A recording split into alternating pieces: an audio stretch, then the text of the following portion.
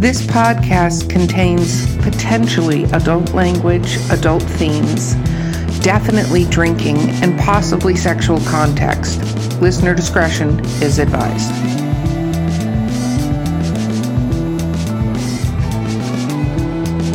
Okay, welcome to Drinking with Authors, the podcast. I'm your host, Erica Lance, and my co-host today is the amazing C.R. Rice, and our guest today is the multifaceted Candace Colt. Woo! Awesome. Oh, look, the dog's in the background now coming to get you. Okay, let's talk about what we're drinking. So I'm in North Carolina now, and I actually found a cider company up here called Flat Rock Cider Company. Oh my gosh. This is a semi-tart blackberry cider. And it's homegrown hard cider. I didn't know there were seeds to plant to make cider, but apparently you can grow cider. I hope everybody's learned something today. That's anyway, it is really good. It is very tart though. I'm not going to lie about that. It's super duper tart. So fun and exciting. Yeah. What are you drinking, CR? I am doing vodka with some cranberry ginger ale. Oh, cool. Ooh, that's a little fanciness right there. Oh yeah. Cranberry is good for you. Exactly. Yes, that's what we'll cling to. Cranberry is a health drink. Exactly. Candace, what are you drinking? I have Chardonnay. That's kind of my go-to. Cool. It's not too heavy, and since I have to halfway be reasonable this evening, I can't get too heavy with drinking. So a nice light Chardonnay, just a little crispy. I like it. I don't have those same limitations, so I can. I'm the guest. I'm supposed to act like, Well, those are rules. We only have guidelines here at. That's right. Suggestions. Yes. Right. So we really state the line with. Yeah. So true. Candace, for everybody who's listening that may not know you, could you talk a little bit about what you write? Sure.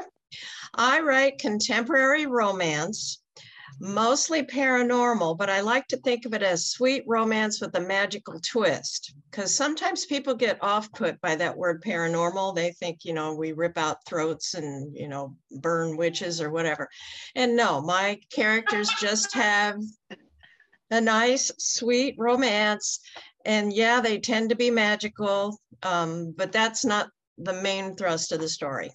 And they're all contemporary, and they're all in a small town, because I love small towns.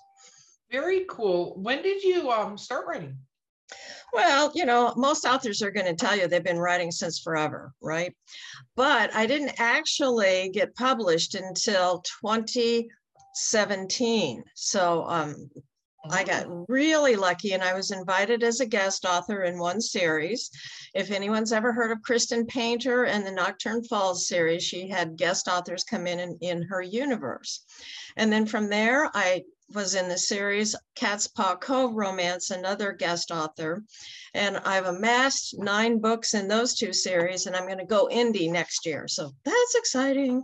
That is very, very exciting. Awesome. That is very cool. Yes, Cat's Paw. We interviewed Cat's Paw. Yes, I talked to her last year, I think. Yeah.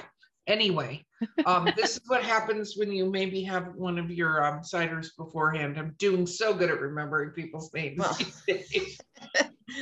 hey, you remember? You have to make sure it was worth it for the pod.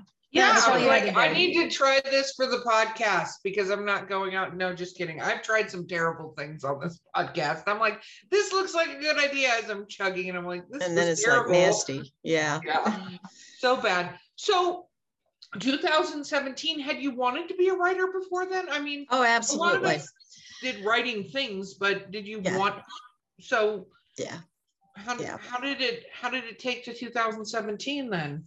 Well, mostly because I was working, and I couldn't dedicate the time to it because writing is a part-time, full-time job. I don't care what stage you are, and I was busy working and going to college and doing all those things. I joined Romance Writers of America some years ago, some years before that, and started learning the craft. I really didn't understand the craft of writing romance. I just thought you just sat down and spewed out a bunch of stuff. We don't like to use the word formula. We use elements. And so you have to understand the elements, you have to understand the pacing, you have to understand the beats and all of that stuff. And once I got myself involved in that and networking and meeting lots and lots of writers, then it really got serious. And I started submitting. And I tried submitting to agents, and I tried to be, everybody's dream was to be a Harlequin. And I tried that, and I have a stack of rejections. But again, I just kept working on that craft until I made it happen. That is awesome. And did you want to go the paranormal route? Was that when you first started off and you're like, you know what I'm going to write? I'm going to write a werewolf. Where did you go? Not at all, and that's a really good question. No one's really asked me that, but I didn't start off writing paranormal. I had read it. I had read a lot of the really fun things. There's an author named Bonnie Bannock, and I've read some of her paranormals, and I really liked that world. I liked the werewolves that shifted. I like shapeshifters. I thought that was just way cool. Mm-hmm. But I didn't think I could write it because I was having a hard enough time focusing on the ordinary human relationship. How do you get the extraordinary human relationship in there? But then when I was invited to write for Kristen Painter's Nocturne Falls, it is paranormal. So I started reading her books, and I started getting just charmed by them, for no other reason, no better word. They're just charming to know that a vampire can have an ordinary relationship, shapeshifters. But then the challenge was, when it was time for me to write, was to create something different, some kind of different spin on the paranormal.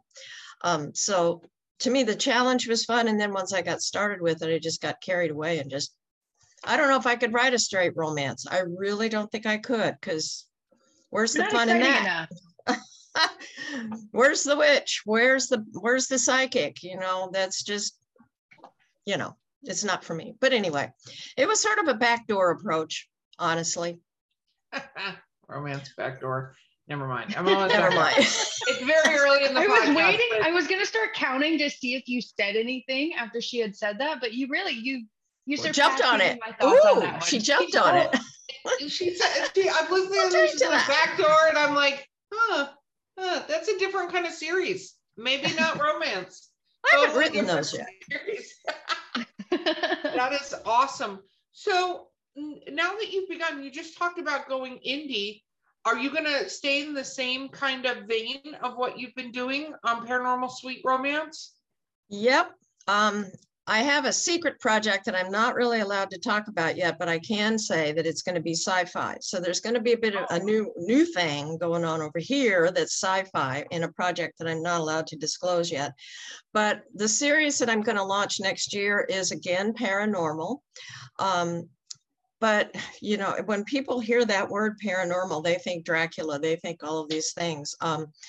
This series is a little different. It's a witch family, and it starts out with a reluctant witch that, has to come home because she's a single mom now with a kid that has this magical skill, and she can't even manage her own self, so she can't manage the kid.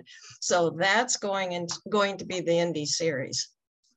Very cool. I think I get what you're saying. It's true. And I think there are degrees of anything kind of, you just mentioned sci-fi. There's degrees of sci-fi. Absolutely. There's anything. And I think when you say sweet romance is what really classifies what that is versus steamy or erotic kind of, exactly. stories that can go.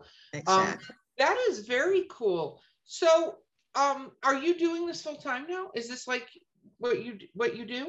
Absolutely. I'm retired, but I'm working more now for myself than I ever was when I worked I never worked a 40-hour week in any of my jobs, but off the clock, I was pretty much done. Here, you're never done. Before I logged on with you guys, I was editing like mad. Social media, because I don't have a PA or a VA yet. So I'm doing all of that. So that takes up big chunks of time. promotion, I think, was the biggest surprise. If you were going to ask me at some point, what is your biggest surprise in the author journey? It's the promotion.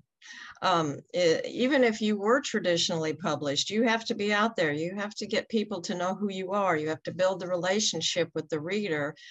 And that invites them to want to read the book. But you know what? That takes time. So yeah, it's full time. Absolutely.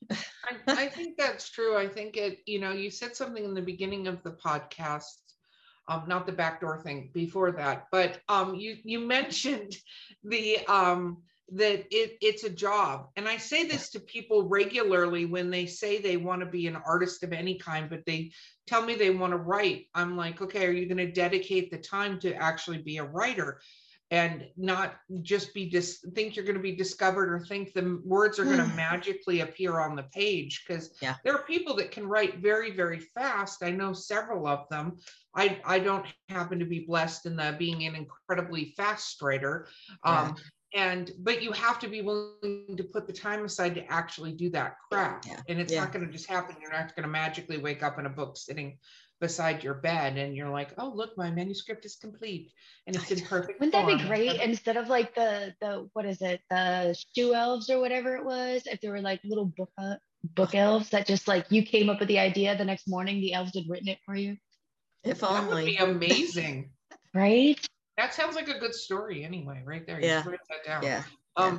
But I think it's true what you said. And we are in an age where people want to interact and know the authors that they're talking to, and they follow you just as much as they follow your work and what are you doing, and cross branching with other authors and all that great stuff that goes along with it, that you're like, whew. And you do have to organize your days around that part of it. And I've seen authors get really swept away in that too, where they're spending way too much time on Facebook or Twitter or Instagram instead of the art of writing. Like there's a very clever balance that goes along with that.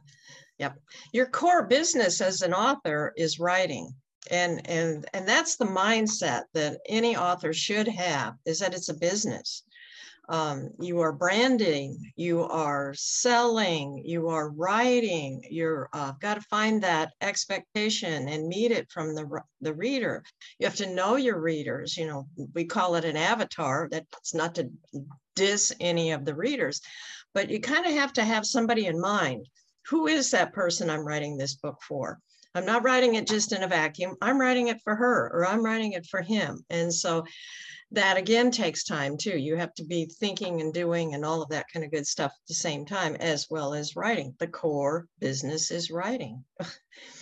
Very true. So let's talk about when that first book got published. What was that like for you to actually have your first book in your hands published?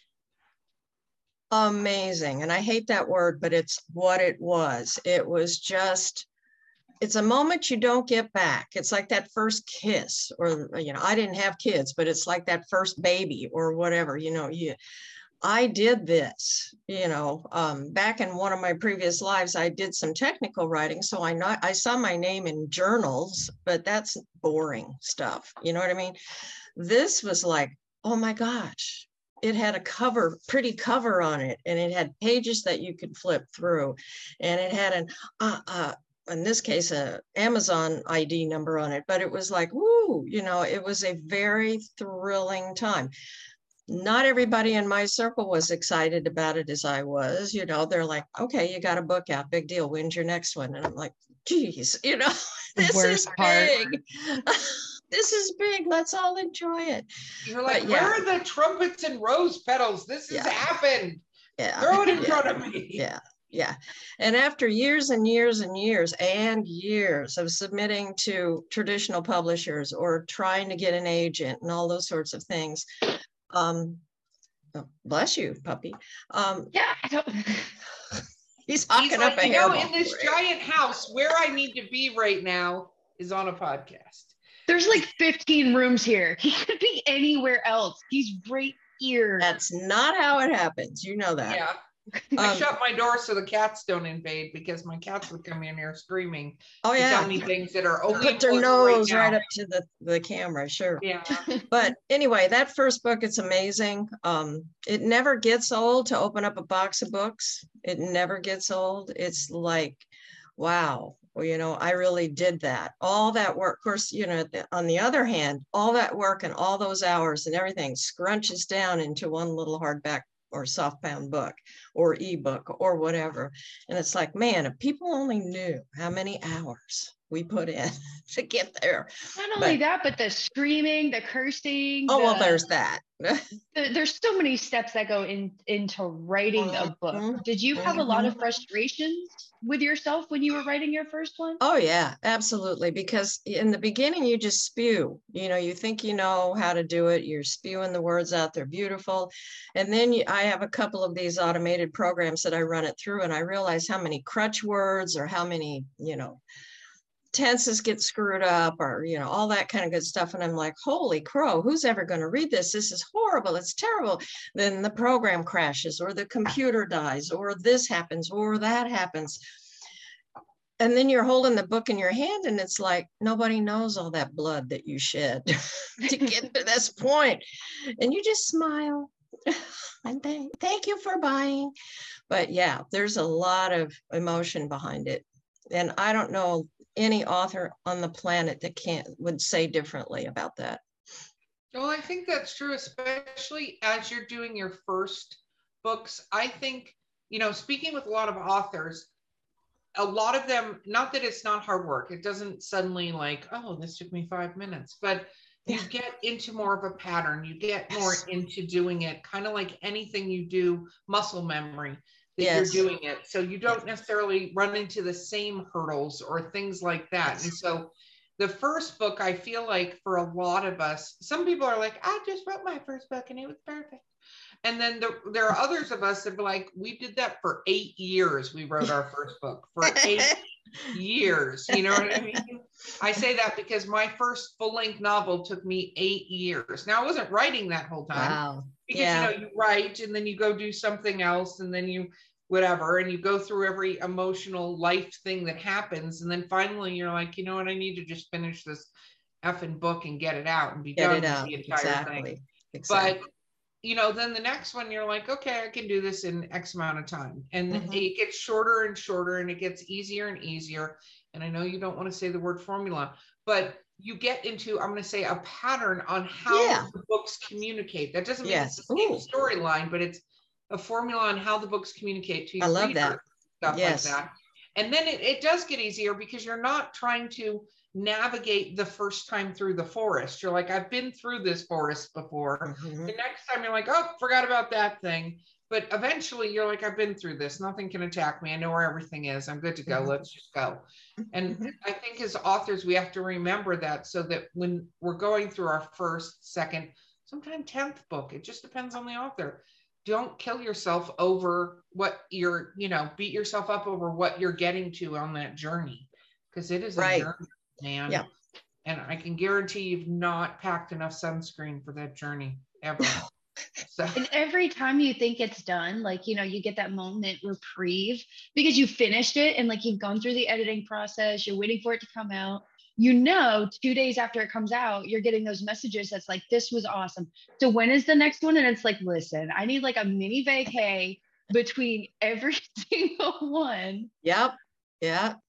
And then you got to start publicizing it and getting it out there and figuring out your next one and timing that out.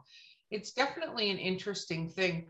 What were the most surprising parts when you actually started getting into this and you're like, I'm writing this first book, it's going to go out? What surprised you the most? Oh, I don't know. That's a good question too. I think, as I might have said earlier, I think the promotional piece was the biggest part of it. Writing the book, having it in your hand, you know, and realizing that it doesn't sell itself. You know, you could have a pretty cover, which all my books have wonderful cover artists, and they're just lovely, and they can sit on Amazon and they can die there. So, you know, I think that was a challenge to understand that I play a big role in this. Even with small publishers, you still got to do your more than fair share of it. The personal That's true with appearances. large publishers too. I want to put that out there. That's true. It doesn't That's matter true. the size of the publisher. It matters on whether or not they think you have a gold mine that they're willing to put money behind. But almost every publisher is like, this is so cute. On your own. Like, Yes. have fun. Right out of the nest you go. We appreciate you are here. Push. Yeah. Bye-bye. Right. And I guess the other surprising piece is that I could do it. I mean, like you, I had years and years of these books just sitting around unfinished, stories undone. And suddenly, well, what helped was having a deadline. You got to have this book to us by such and such. Here are the parameters, go. And I'm like, oh, and I did it. And I think that was a big surprise that I could do it. A surprise, not so much maybe, but maybe I set a goal and actually attained it. That's pretty cool. I'm kind of goal oriented.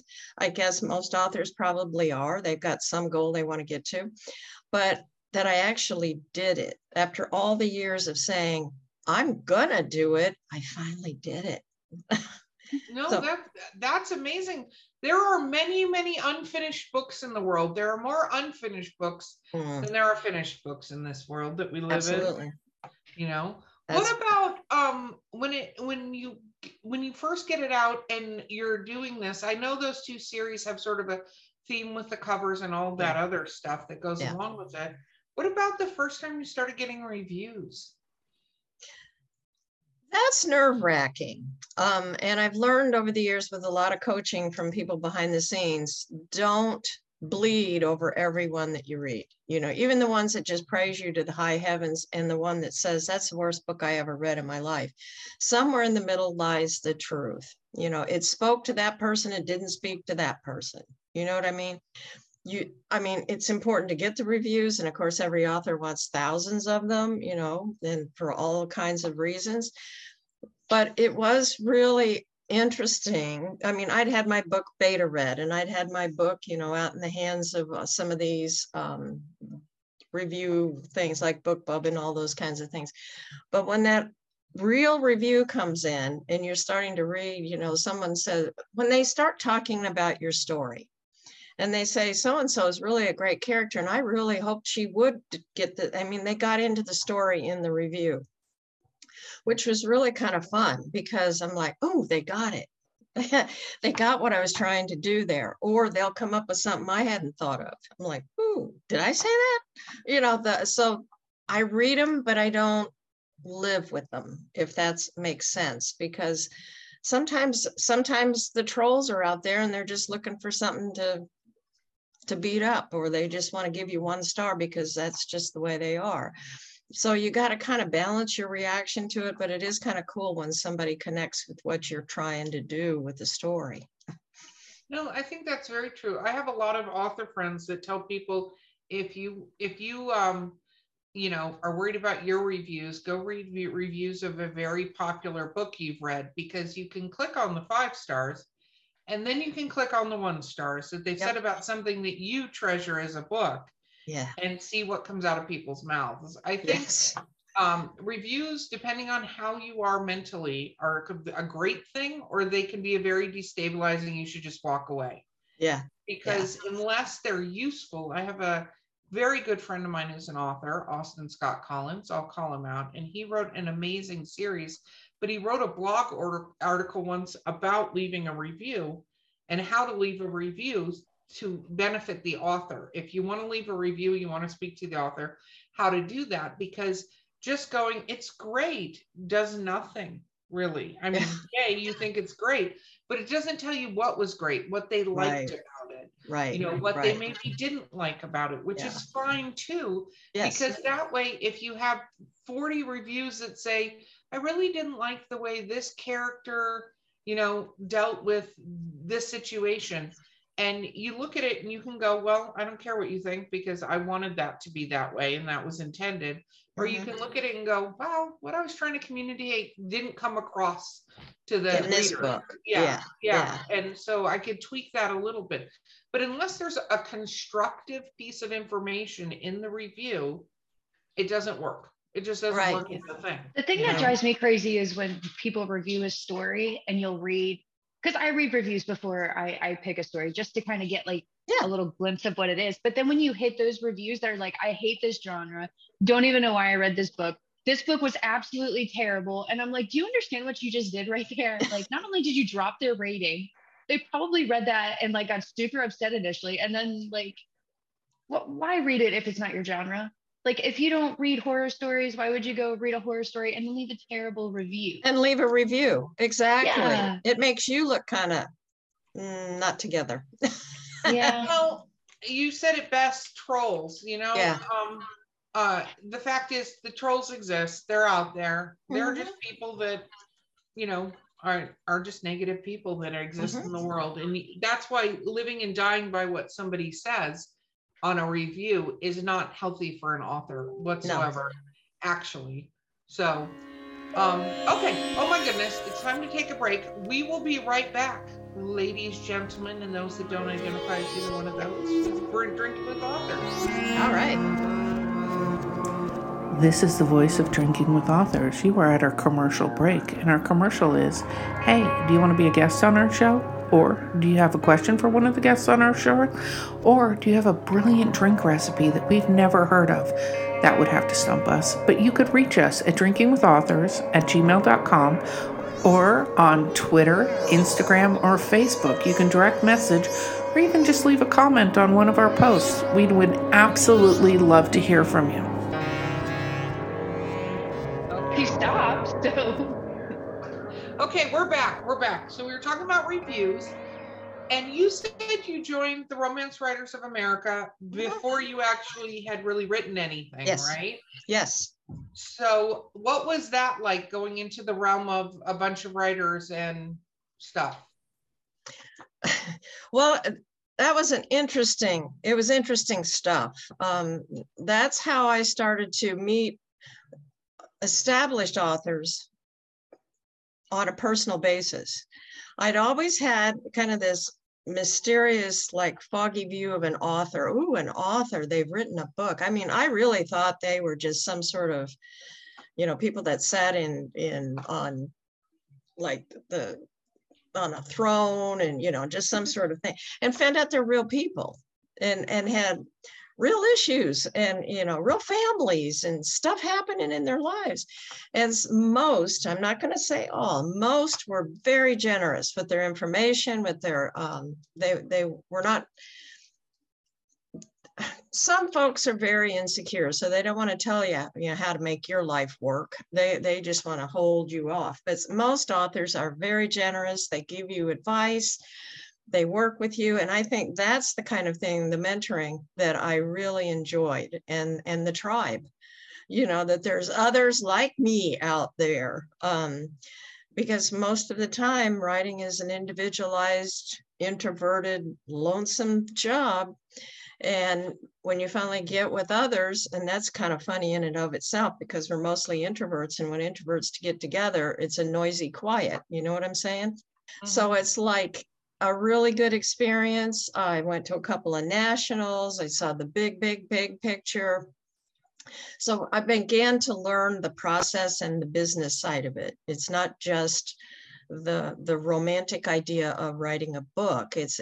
I learned, as I've said before, the business side of it. The craft is important, and everybody got to do that, you know, and it's sometimes not fun to realize you don't know your craft as well as you think you do, and then have to learn the business side of it. So yeah, it was good.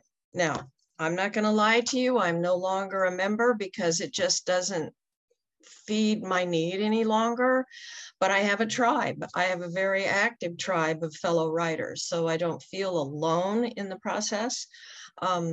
So anyway, I don't know if that answered the question, but And no, totally. And if it didn't, it's fine. It was still educational information. So, And I don't think you have to be a part of an association.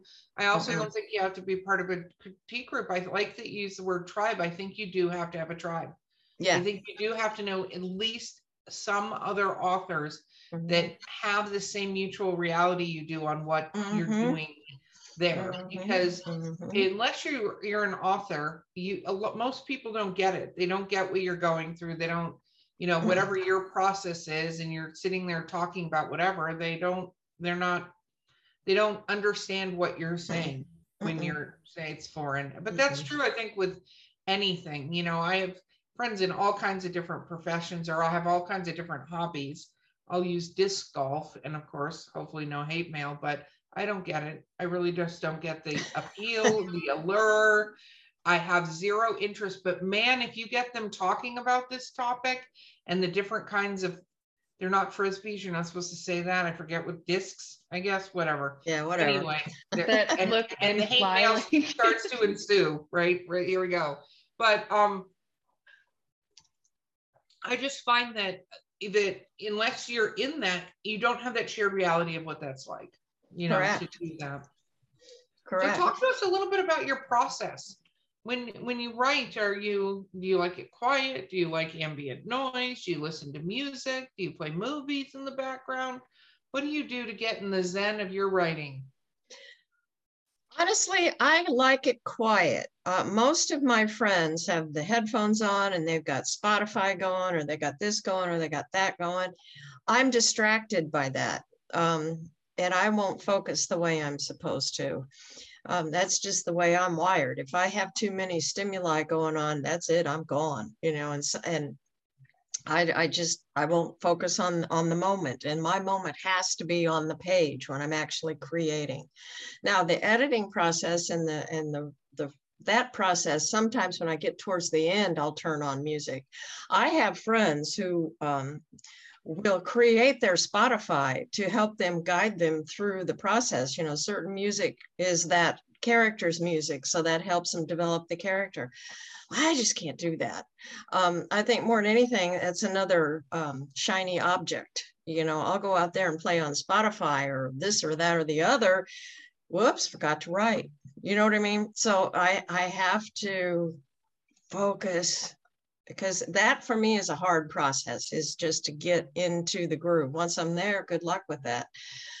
Don't knock on the door. Don't talk to me.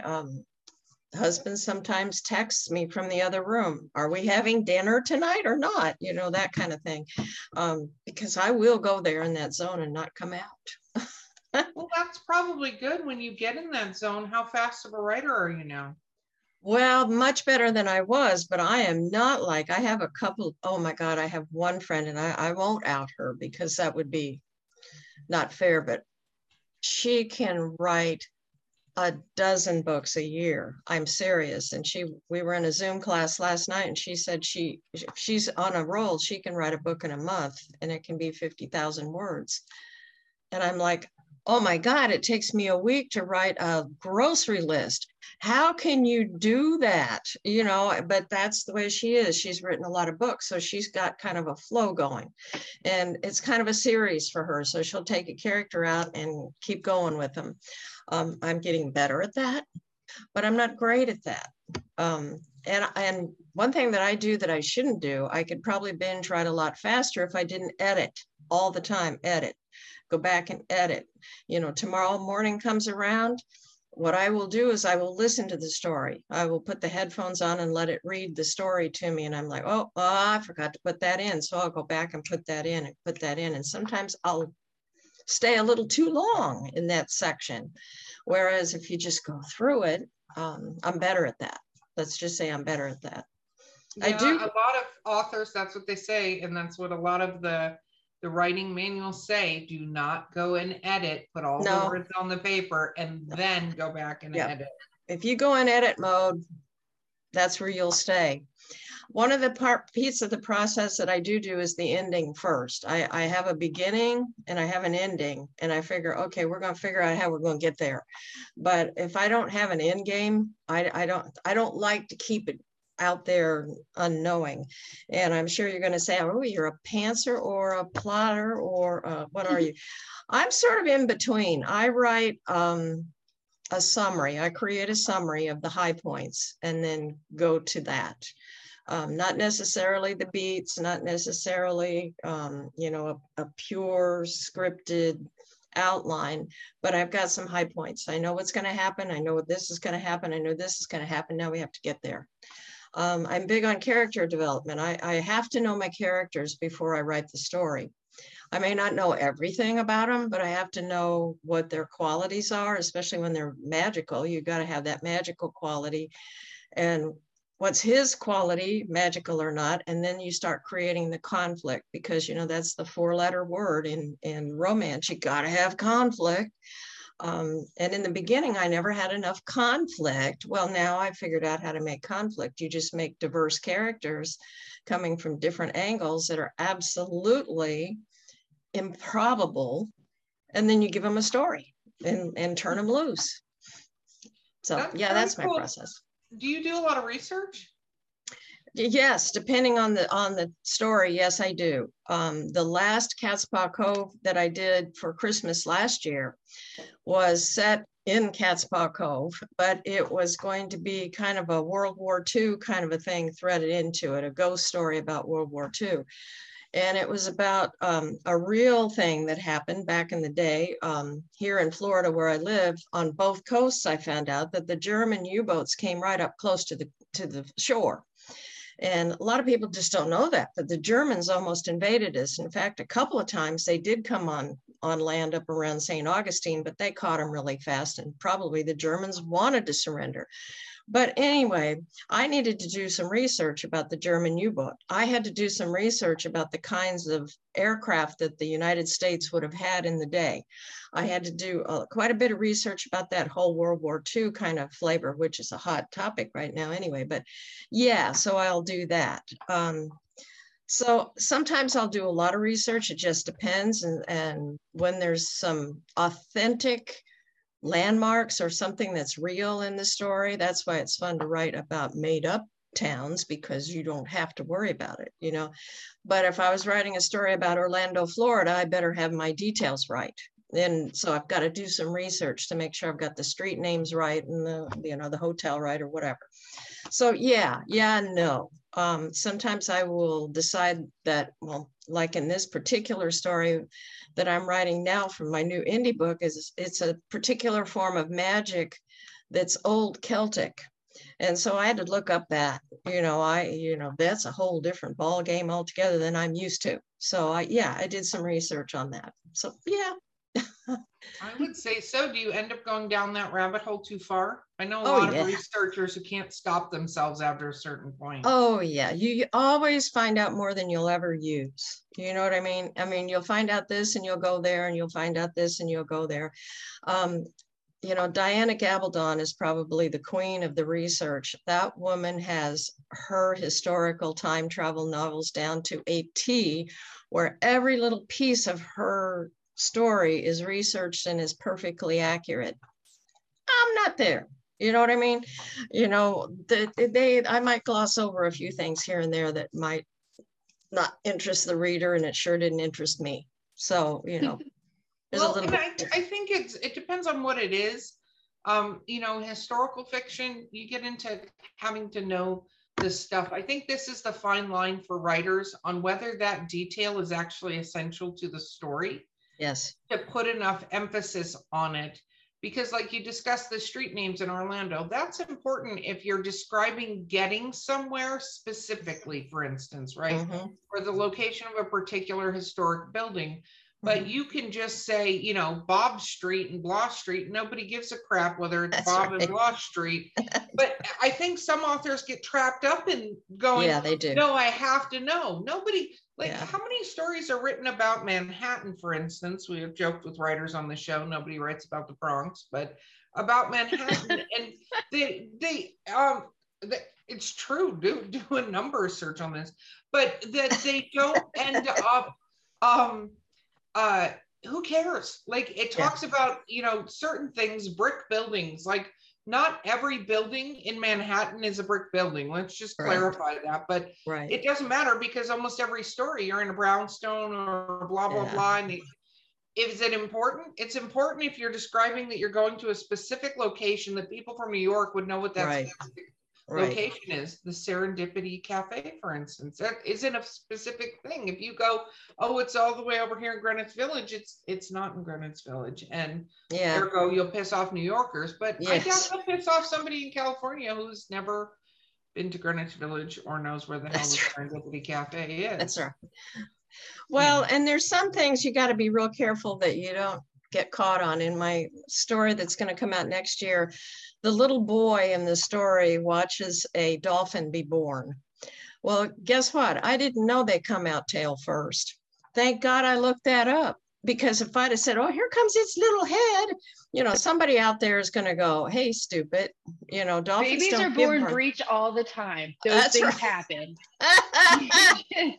I could have said that in a review. If they'd have caught me, I would have said, hey, you know, and that's another thing. Never go at people at the review. Back to the review part we were talking about. Don't engage. Go at people on social media.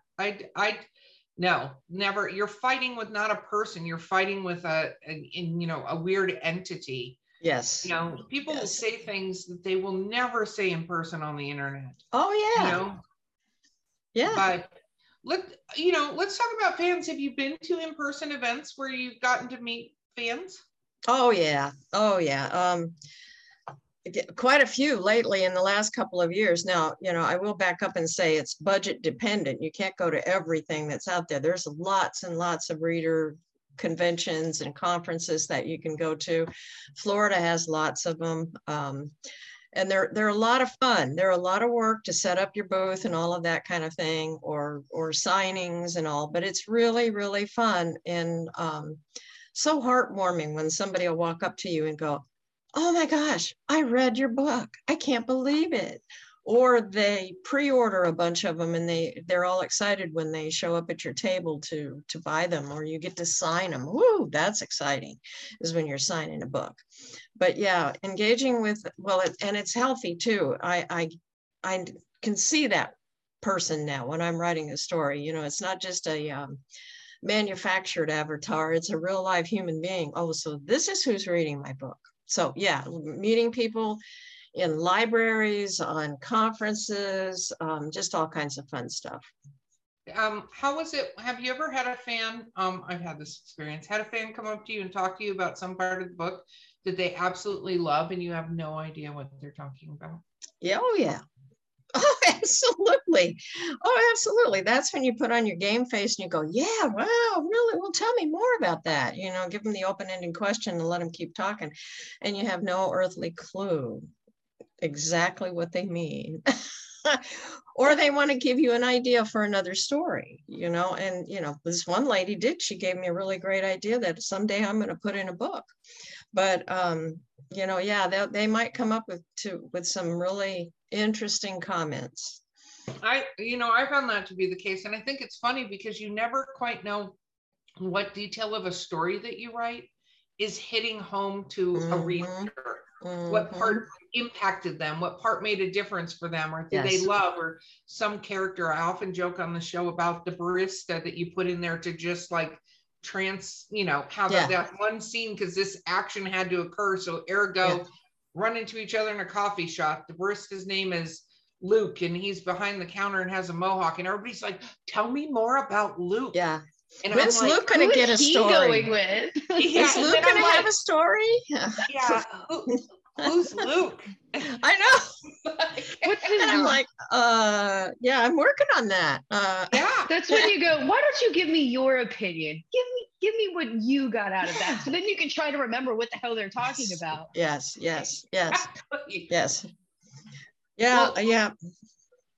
That is awesome. I think fans are so much fun. And I think it's always interesting to watch when fans are a little standoffish coming because they think like we used to think before we met more authors that it's like, oh my God, it's an author, a celebrity. And I think authors forget that you're a celebrity. The moment you put that book out, you're a celebrity. I'm not saying what level of celebrity, but you're a celebrity and you're a celebrity to your readers. Yes. You know, who are Yes. like, oh my goodness, blah, blah, blah. I thought it was really weird on this podcast. I've been doing this podcast. I did this for my own gratification because I enjoy talking to amazing authors, right? But I had somebody at one of the last conventions I was at come up and go, oh my God, you're the Drinking with Authors girl. And I was like, yeah, that's me. I listen to your podcast all the time, blah, blah, blah. And I was like, very cool. And they were super excited. And then it got really awkward because, you know, they were just kind of standing there. And I was like, well, what's your favorite episode? Like, Yeah. you know? Yeah. And what was funny is they didn't know the author's name, but they were like, you know, the one with the thing. And I'm like, yeah. No idea what you're talking about. I drink love that thing. That thing was my favorite part too. Yeah. Best episode ever. No idea. Like, yeah, that's like when I used to work in a library, and that's like a college library. And that's when the student comes in and says, my teacher says I have to read a book. Well, what's the name of the book? I don't remember, but it has a blue cover.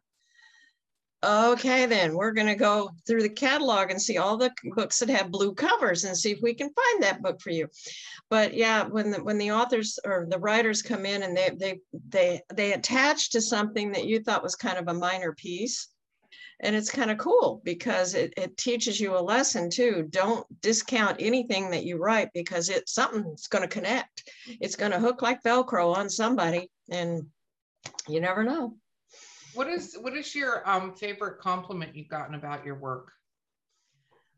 I have someone who just recently said, and I thought this was cool because she knows me, so she kind of has a little bit different spin on it. But she says, when I read your stuff, it's like I'm talking to you. It's your voice. It's amazing. And I'm like, wow, thank you. You know, and because I do have kind of know where you live, right? No, just kidding. Yeah, I try to cultivate kind of a snarky, sassy little voice in the stories. And I guess it came through that it sounds just like me. Now, not all my readers know me, so they don't know that the real person. I always have somebody in every book that's basically me in there, you know, is like the Greek plays. Was it the Greek plays that had the narrator on the side all the time? That I will incorporate myself in somebody that I can let loose with. And so I'm in every story in some way or another. But yeah, that was a really cool compliment. I've had people say, oh, I really love your stuff. You write really well. And those are great. And I love it. But that really was special when she said, oh, it's like talking to you. And I'm like, ooh, yes. That's very, very cool. Since you do write romance books, how did you find writing the male characters into the romance books? Did you ever feel you had any difficulty with the male characters, or do you use your husband to go, how would you react in this situation? I do ask him once in a while, but the thing you have to remember is that you have to keep the dialogue different. You know, women blah, blah, blah, blah, blah, and men don't. They chop. They one or two sentences. I can't get in their head, so I don't know what they're thinking, and maybe we don't want to go there. But if you have an internal time with a male character, you can't go on and on and on like, you know, we do in our heads, right? Oh, I'm sure guys do the exact same thing. They're probably sitting there planning it out. Like, I should just ask her what the hell is wrong. No, I shouldn't, because if I do that, I'm going to get in trouble for not knowing what's wrong. And then they go down their own stuff. They probably go down some path, you know, I'm sure there's a path.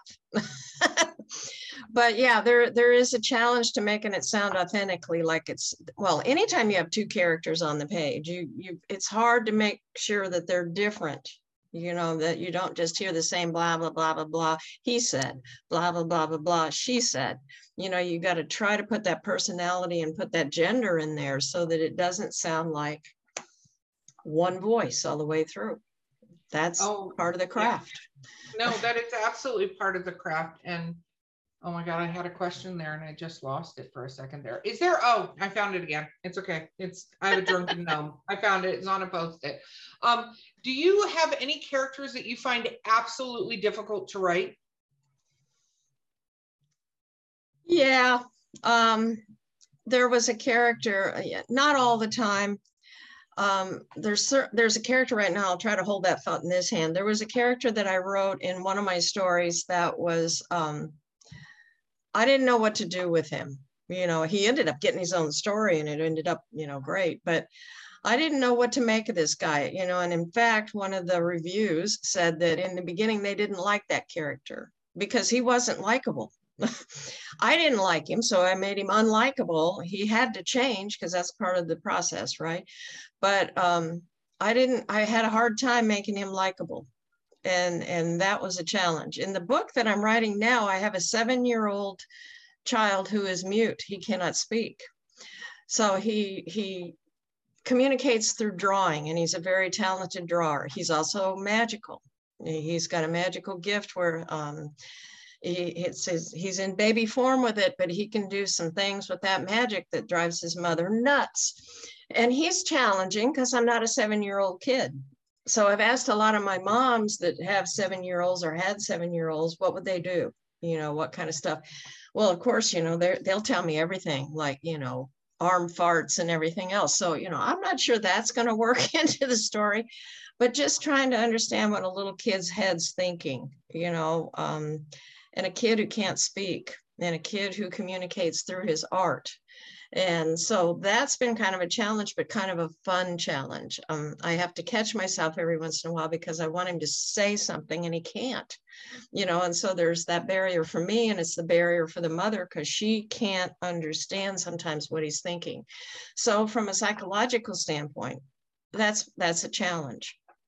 But yeah, that one character, I didn't like this guy, and I had to make myself like him.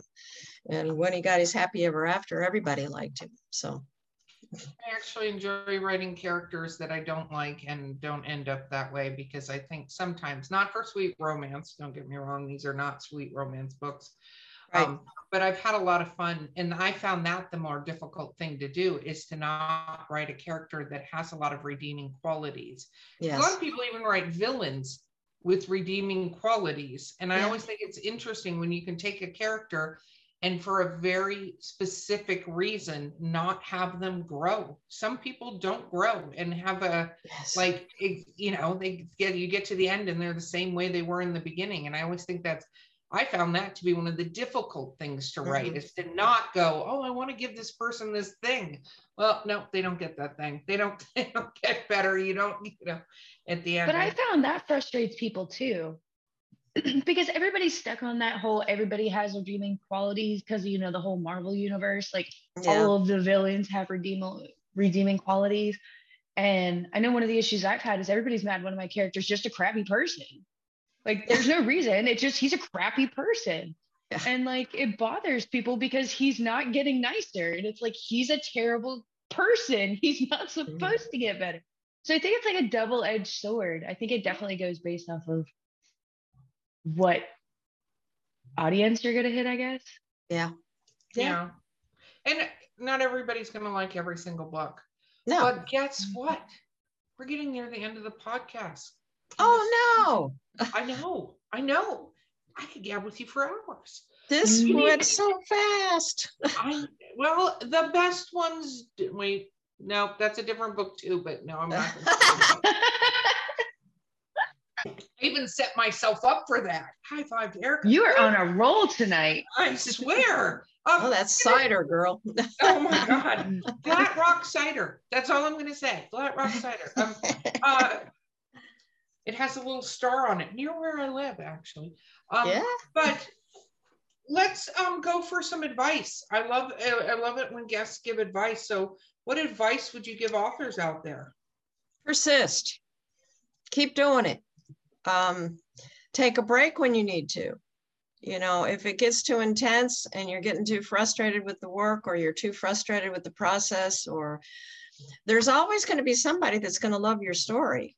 And so keep that in mind when you're writing. You may be at your worst moment in the process, but that story is for somebody. It's going to help somebody in some way. And I don't care what kind of story it is, blood and guts, horror, war movie stories, whatever. It's going to touch somebody. A memoir, it's going to touch somebody. So you've got to write it. It's important that you write it. It may not be read by the masses, but it's going to be read by somebody that they feel really connected to. And you may never meet them. They may never write that review, but it touched somebody. And so I think that's the advice that I would give people is don't give up. Don't stay in the hidey hole and think nobody's going to read your work. They will read it. They just might not 40,000 of them on Amazon review, but some read that book and really like it. And we're not in it for the money. So yeah. Oh yeah, don't go for the gold. Hope the gold happens, but don't go for the gold. How do people find you? How do people find your work? Well, everything's on Amazon. So you can find Candace Colt on Amazon.